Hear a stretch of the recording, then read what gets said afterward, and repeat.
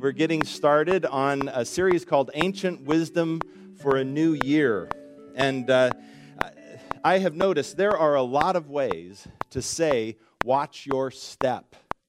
You can say, tread lightly, watch where you're going, look before you leap, watch yourself, take care. I actually went to a website and found 162 ways to say, watch your step.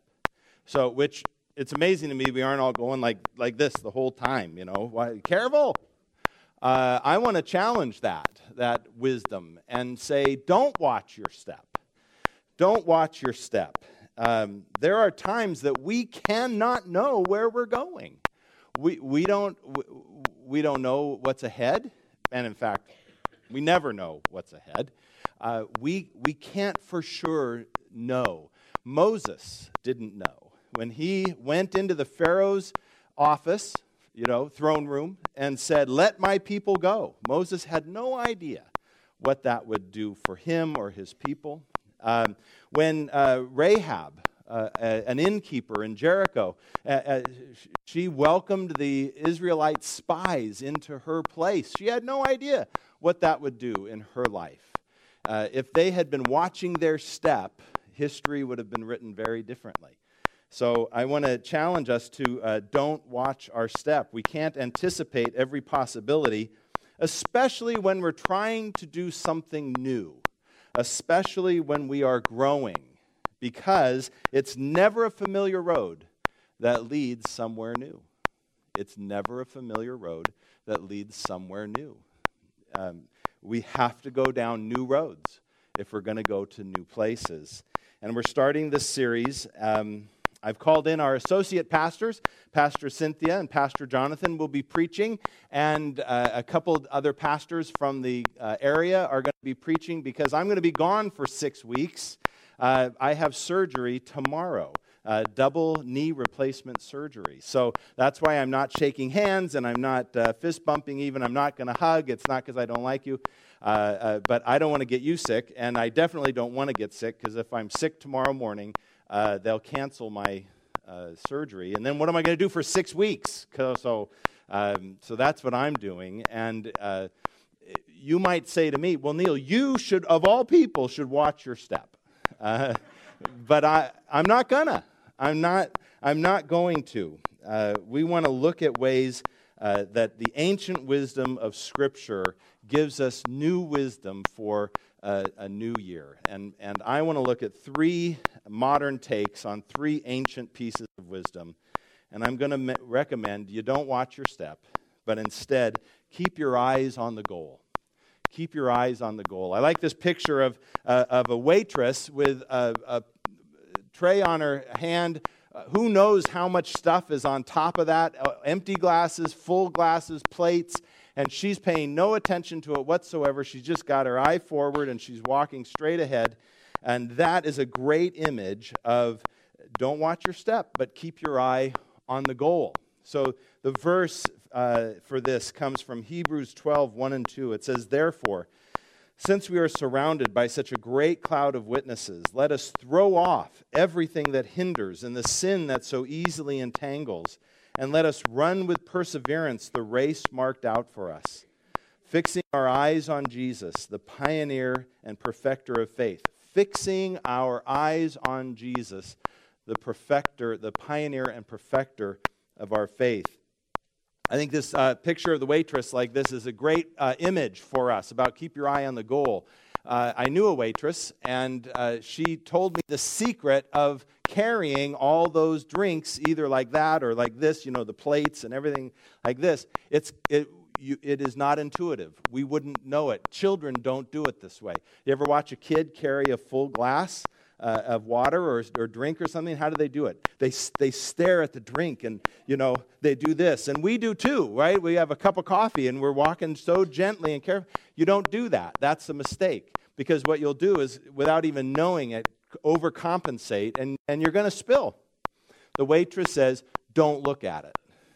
Don't look at it. Look at where you're going, and the drinks and everything will take care of themselves. What a great metaphor for life. Don't look at it. Don't pay attention to what's right in front of you. Look for the goal. Pay attention to that. Head in that direction. And all this stuff's going to take care of itself. Which sounds an awful lot like a scripture we'll get to in a minute. The advice that we receive from the author of Hebrews uses the same strategy to get our eyes off of our immediate situation and fix our eyes on Jesus, the pioneer and perfecter of faith. So instead of looking at our circumstances and just asking God, help me now. Help me what I'm doing right now in my situation, my challenges, my problems. Instead to say, Lord, where are you? Where are you in all of this? And would you help lead me to where you are? Instead of saying, God, help me where I am, say, Lord, show me where you are, and let me head in that direction. Get our eyes off the full glass right in front of us. Which is not to say we're to wander around aimlessly, with no plans, no goals. You ever talk to somebody and say, hey, how are you doing? What are you planning for the new year? Oh, I got no plans. I'm just going to sit right here and wait until God leads me. Those aren't the people we want to hang with, right? I mean, the kind of person, I'm just waiting for the Lord to show. That's not my recommendation. We have to plan. We have to set goals. We have to look forward on our own, but also with Christ in mind. What's the end goal? What does success look like? Yes, have our plans, but hold them lightly in anticipation of God changing them. As we make plans for the new year, do we have any awareness of God's direction? Do you have an idea of what God is doing in your life? If I asked you, what's one word that you would use for what God's doing in your life in 2020, would you have one? Now, probably not, just right off the top of your tongue, but if you thought about it, what's God doing? Where is He leading? Or are we adopting someone else's standards for success? Are we following just our financial planner's direction? Or the advertisers? Advertisers are very happy to give us goals. They will tell us what success looks like. They will tell us that we should wear James Bond's watch, right? And we should drive Christian Bale's car because he's in an ad now, and wear Charlize Theron's perfume. Wow, there's some amazing ads out there for, this is what success looks like. If we're not keeping our eyes fixed on Jesus, we might begin to fix our eyes on something else that isn't necessarily the same direction Jesus is going. We have to choose. What's our standard? What's our goal? What are we fixing our eyes on?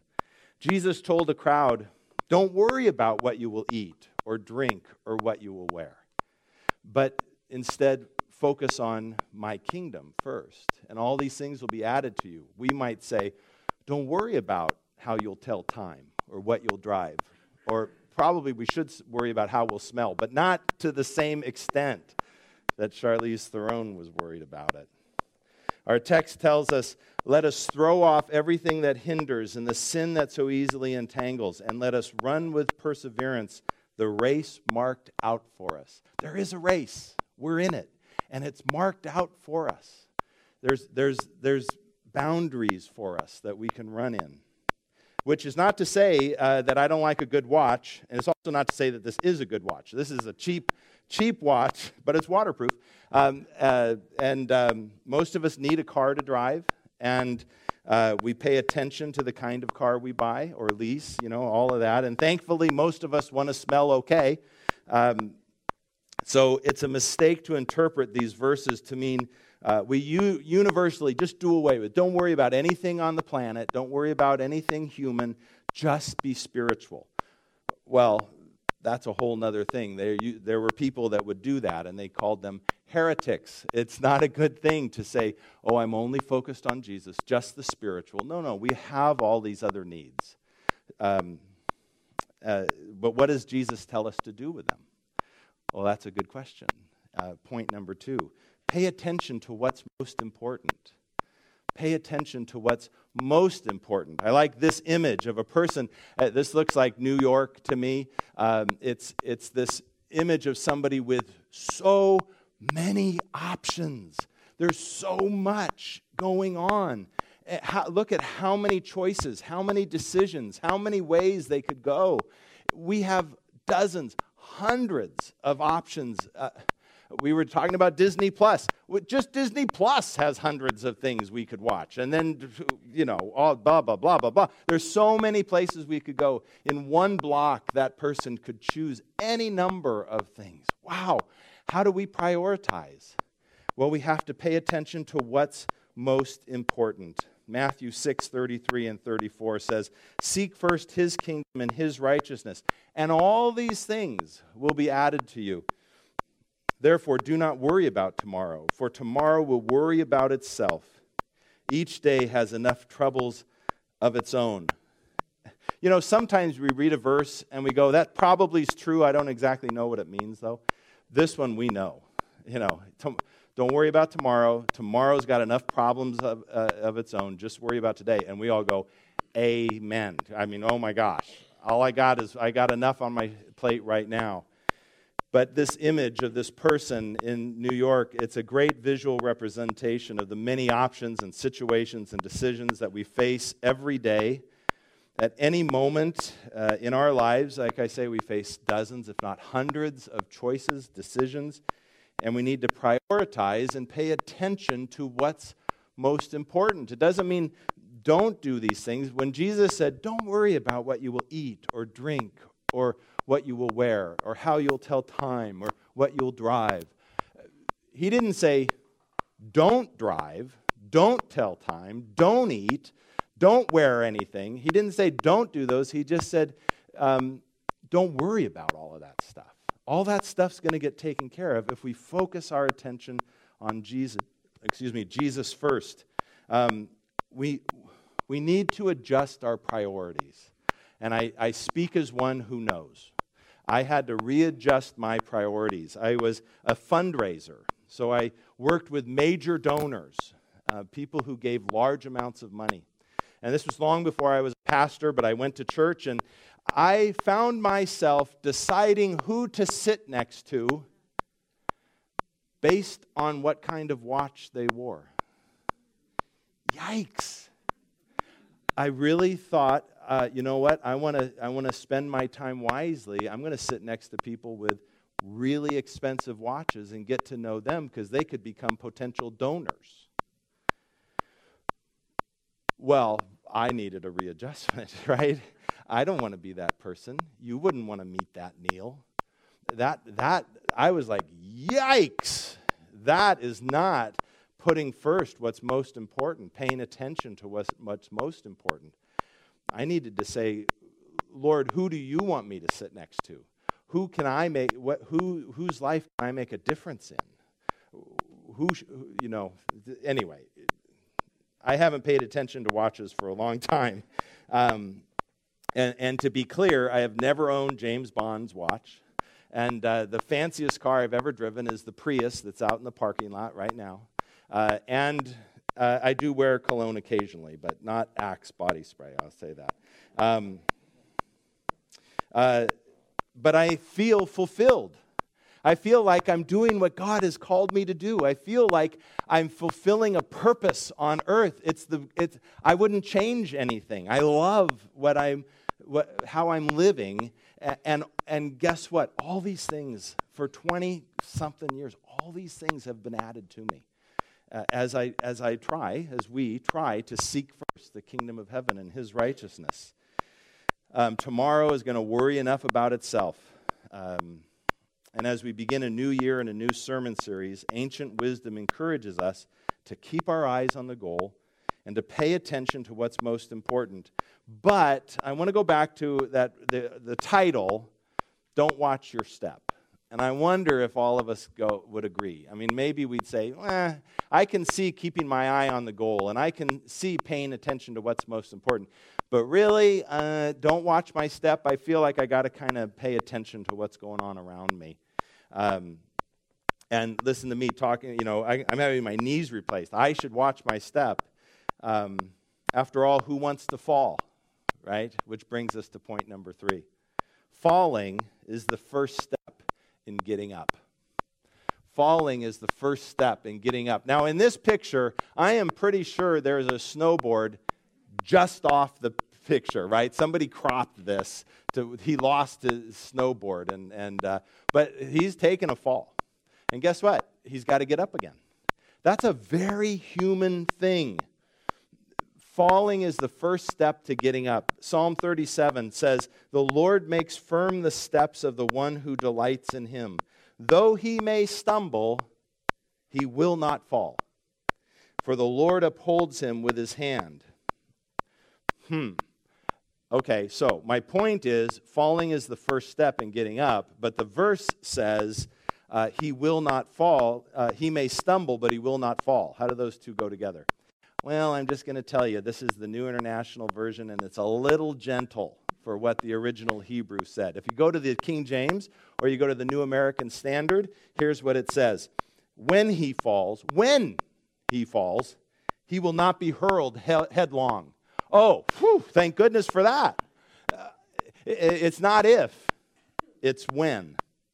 But it continues, because the Lord is the one who holds his hand. Praise the Lord. To be clear, the word here for fall does not mean falling into sin or wrongdoing. It means falling into misfortune, disappointment, setbacks, calamities, and that we would all go, oh yeah, that happens. Those we know, right? Those things happen. It's better to have assurance of God's presence when those things happen than false confidence that they aren't going to happen. Praying that we don't have calamities isn't going to stop it from happening. But trusting that God will be with us in the midst of it, that's good. In this life we fall. It must be true because so many people talk about it. I have found so many quotes on falling and getting up. Do you know what there aren't quotes about? Falling. There's no famous people who fell and didn't get back up. But oh my gosh, the people who fell and got back up. I couldn't even get a favorite, so I've got 3.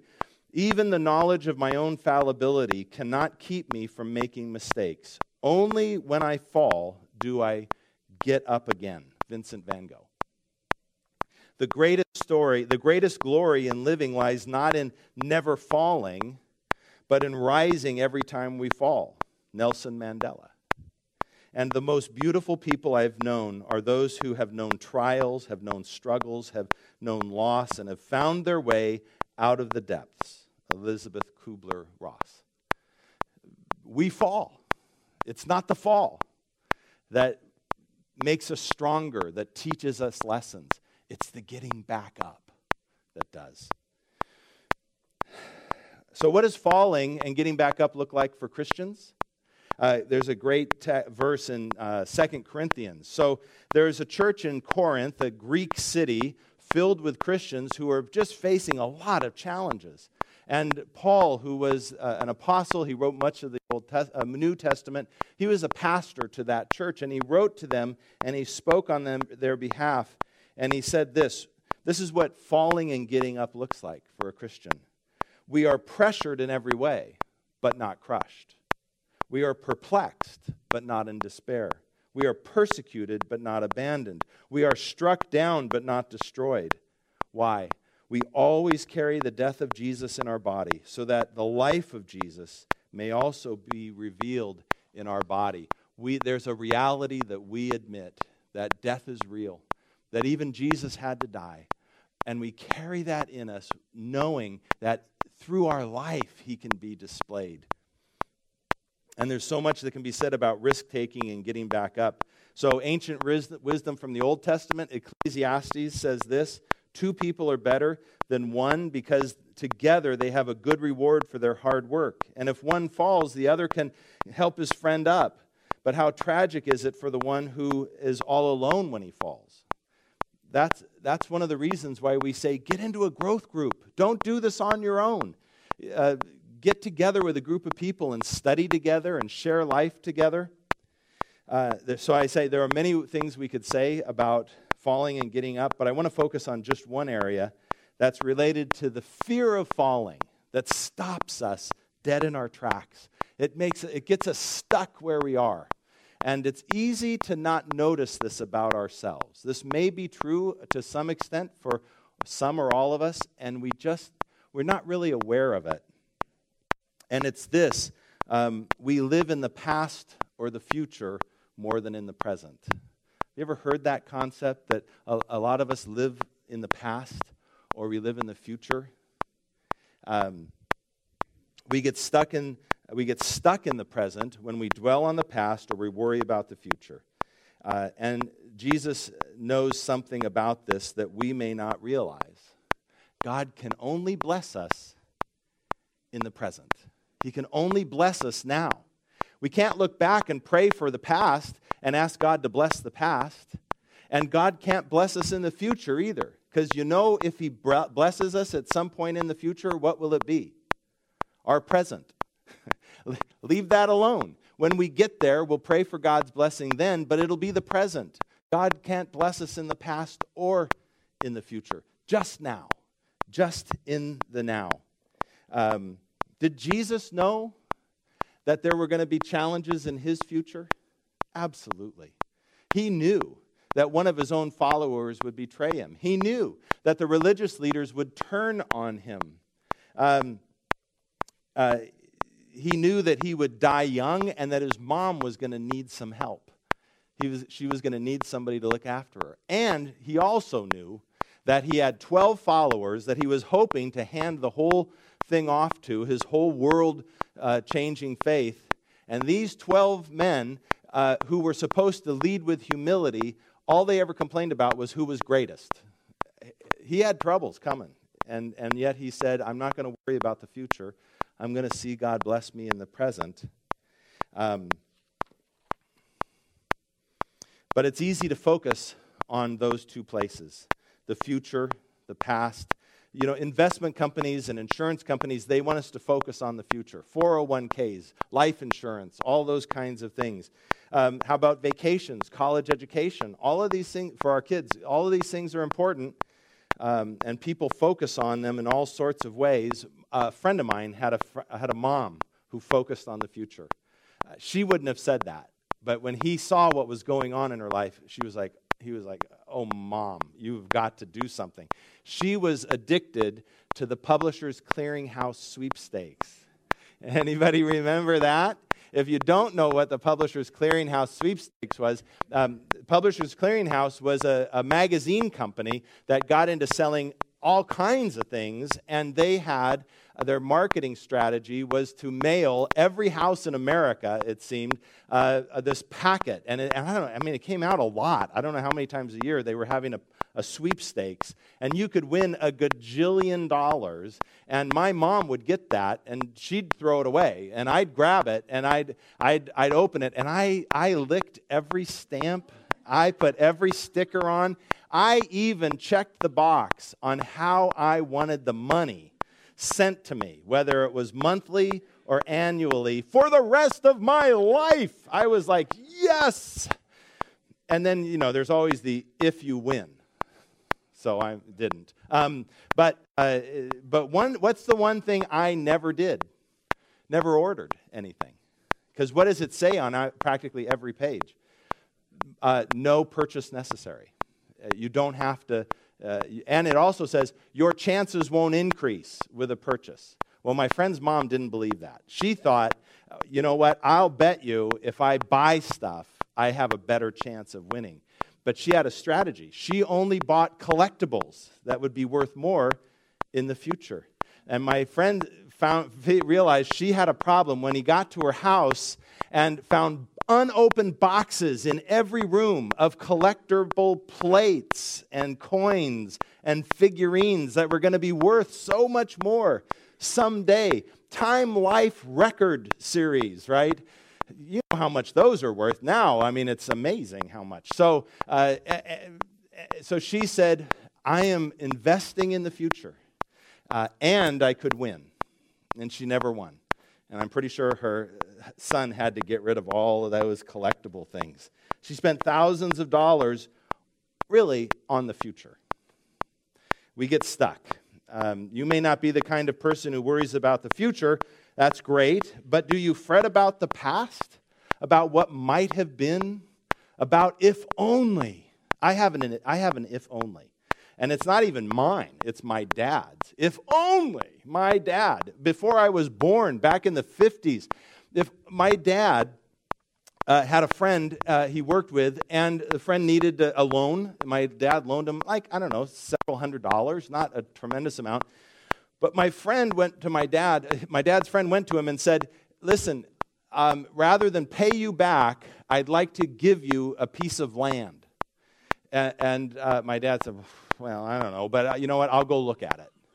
Well, it was in the hills, and it was like 10 feet of flat land, and the rest was a cliff. And my dad said, who in the world could build here? I mean, this is worthless. In Bel Air. Mount Olympus, actually, but it's next door to Bel Air. And I'm like, oh my gosh, if only my dad had taken the land. He took the $100. That I checked Zillow. Empty land like he had the chance to get is worth $3 to $5 million today, just for empty land. If only I could have lived in Bel Air. But God's never going to bless me or meet my needs in the past. It doesn't help to say, if only I had, if only I had gotten up way back then when I fell. If only I hadn't fallen. No, that's the past. Let it go. God's going to bless us in the present. Sure, there may come a day when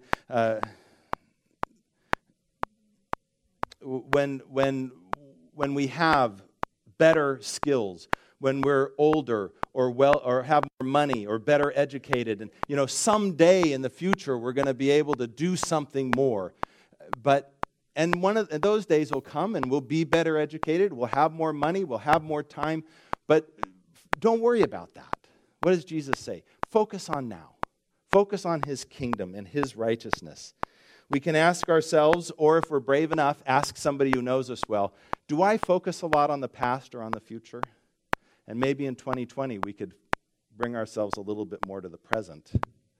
Seek first His kingdom and His righteousness, and all these things will be added to you as well. So I have a next step for you. First one of the new year. It just goes like this. Write down 3 people or 3 things that are most important to you this year.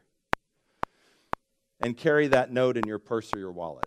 Just write down 3 things or 3 people, 3 situations that are most important to you.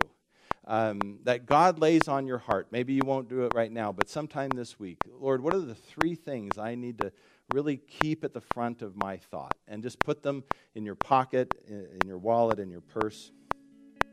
So in 2020, don't watch your steps so closely. Keep your eyes on the goal. Pay attention to what and to who is most important. And remember that falling is just the first step in getting up. Ancient wisdom for a new